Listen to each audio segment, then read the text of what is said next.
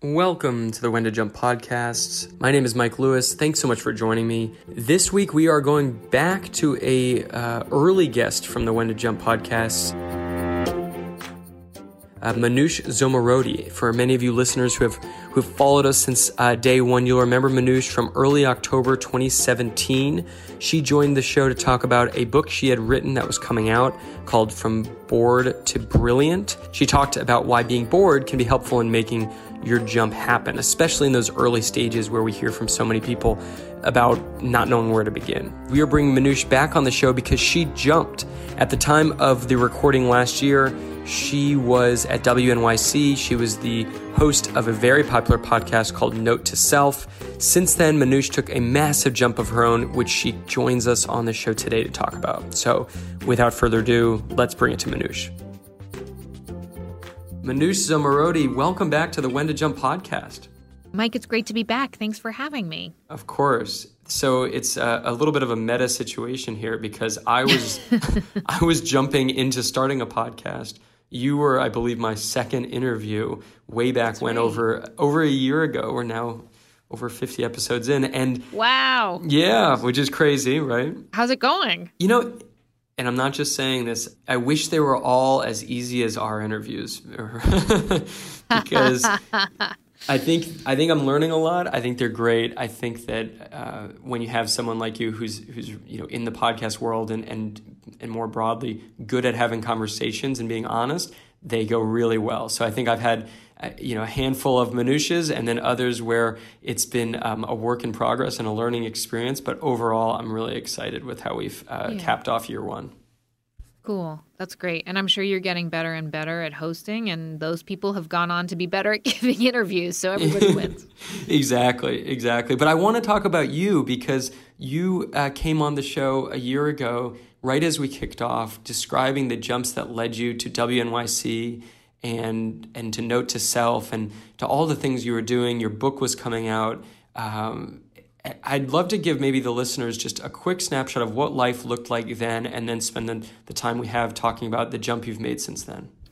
Yeah, so I am a journalist by trade, and for the last about 5 years ago, I founded or created a podcast called Note to Self, which was really about how technology is profoundly changing us as human beings.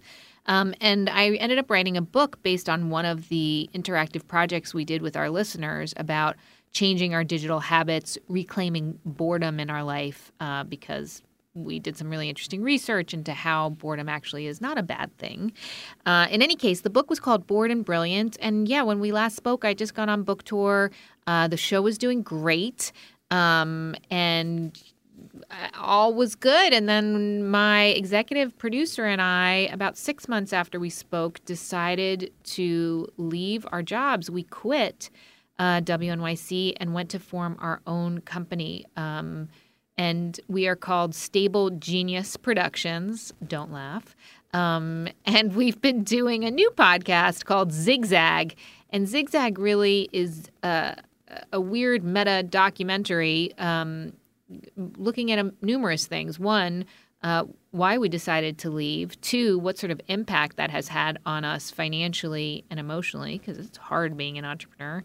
But also, we're looking at how different models for journalism and how technology is changing the way that we get information and changing the way that we exist in society. So the tagline for Zigzag is changing the course of capitalism, journalism, and women's lives. So just like a couple things, little topics that we're touching on, Mike. Nothing big.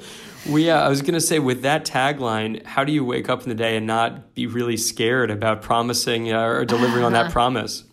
Well, I think for me, it's always been about you don't have to speak platitudes or make, or do something radical to make a profound change in your own life or someone else's life. As simple as putting down your phone for 15 minutes and getting bored, we discovered was actually makes a really big difference in terms of your creativity and problem solving and personal relationships. And I think when it comes to the capitalism, journalism, and women's lives part, simply allowing or simply inviting our listeners to join us as we have conversations about, can you have a creative partnership between two founders without wanting to kill each other, and also be able to pay your bills? Little things like that. Hearing other people have these conversations helps people realize, these are big questions for anyone. It doesn't have to be like, creating a new political party or something. Simply being more transparent and open about some of the challenges that we face makes a big difference. Having said that, we do tackle a very big topic on the show, which is blockchain technology, because we joined actually a very unusual startup that wants to use this new technology to create new business models for journalism. And we didn't even know what the heck blockchain was. So we spend a lot of time on the show trying to explain, again, to ourselves and also our listeners, what the heck blockchain is, how it works, and why people do think it may fundamentally change democracy and capitalism and all kinds of things. I mean, it's really bleeding edge tech that I find incredibly fascinating, but it's tough to explain. So we even use a song to explain something. Wow. Yeah, put it to music.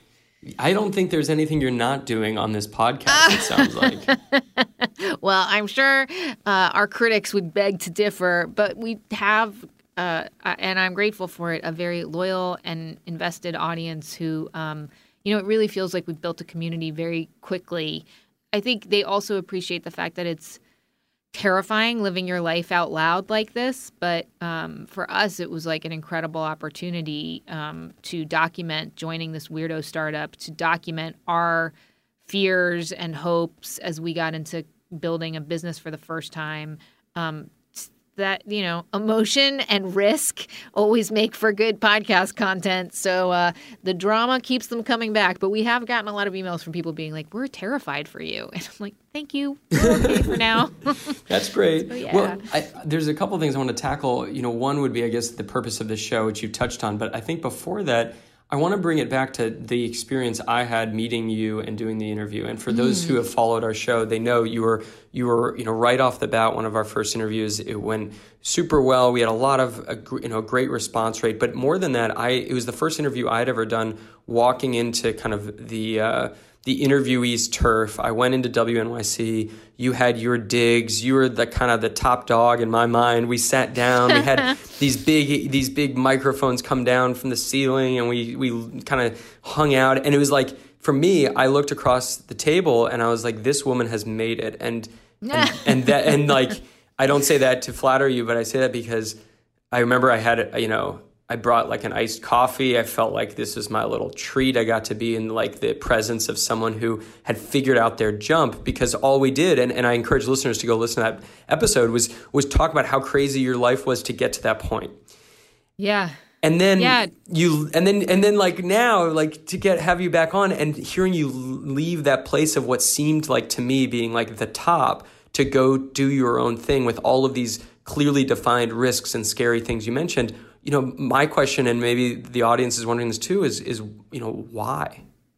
Yeah, no, and that's a really good question. And I think there were some very fundamental things that happened very soon after we spoke, Mike, which was the Me Too movement, which in the media industry was extremely profound in terms of women rethinking the very way that a lot of the organizations that they were part of, or the people who were in charge of their careers, questioning it. And although I did not have a specific incident, it really was very disturbing and troubling, and it really made me want to have control to have professional freedom. The other two things that happened were that a philanthropist came to me and said, I don't understand why your message about ethical technology isn't bigger, and we're interested in funding you.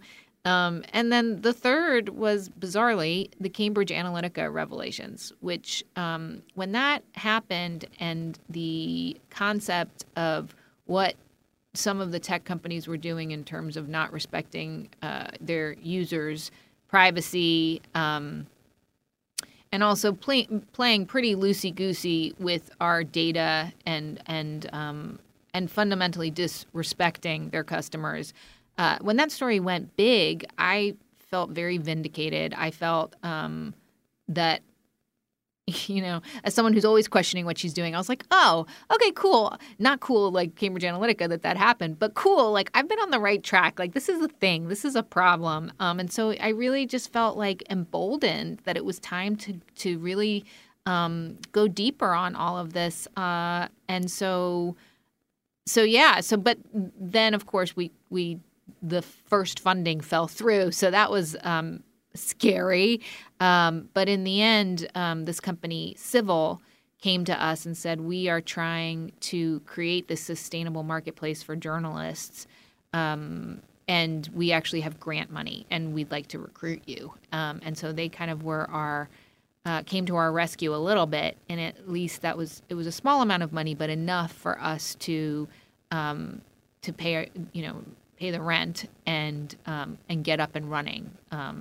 Not really pay salaries, but at least get up and running. And it gave us a vote of confidence that, like, okay, we just need to start. We just need to start making stuff. And after we start making stuff, we'll figure it out. We'll just figure it out. Like, we had enough confidence in our creative partnership, and that we knew what we were doing, that we figured, if not now, never, Right, That's what right. it felt like.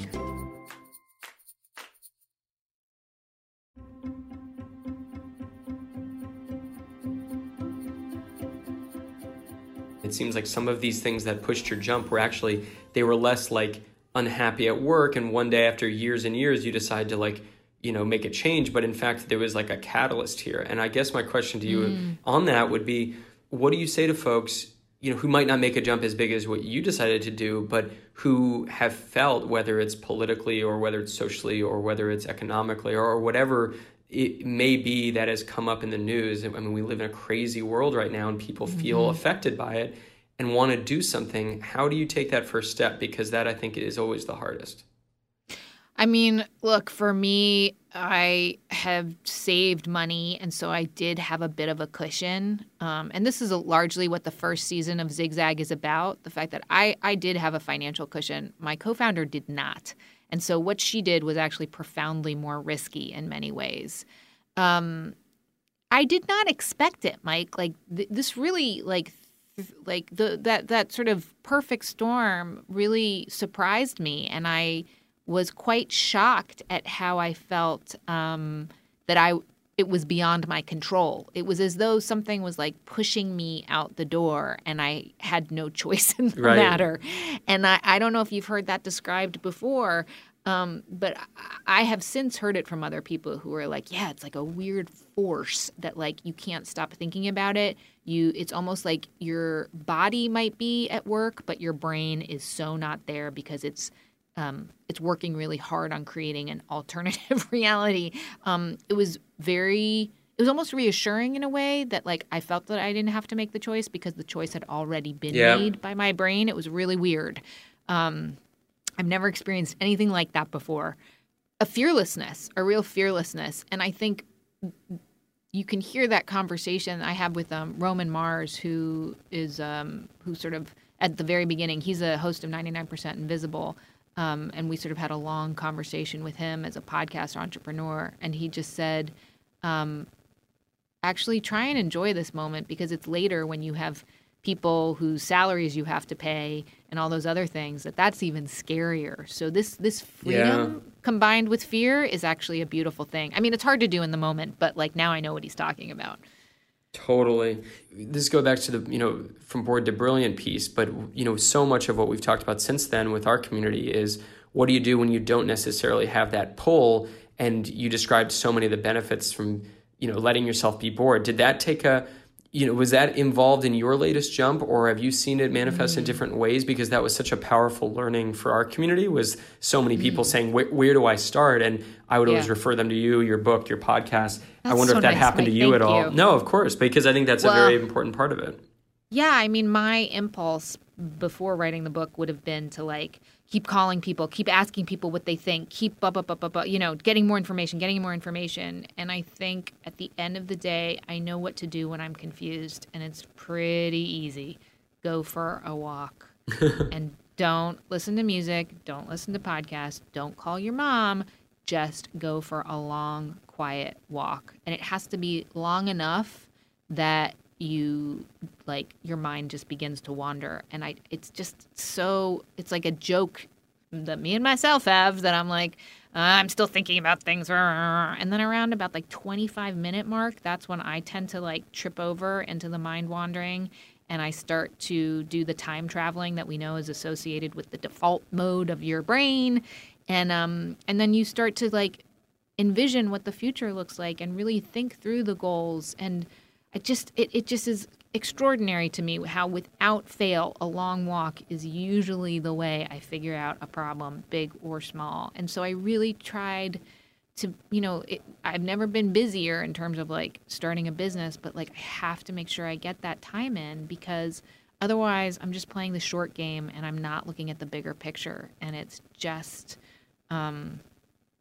it's vital from figuring out your budget to making sure you're taking the right clients. And it's hard to say no to something when you're starting out a business because why would you say no to actual real money? Someone wants you. But I think it's also really important, and I'm sure you've learned this, that when you are starting something new, that this is your time to define what you're all about, not let other people define it for you. And so it requires making some painful and hard choices and saying maybe no to things that you might regret later, but probably not.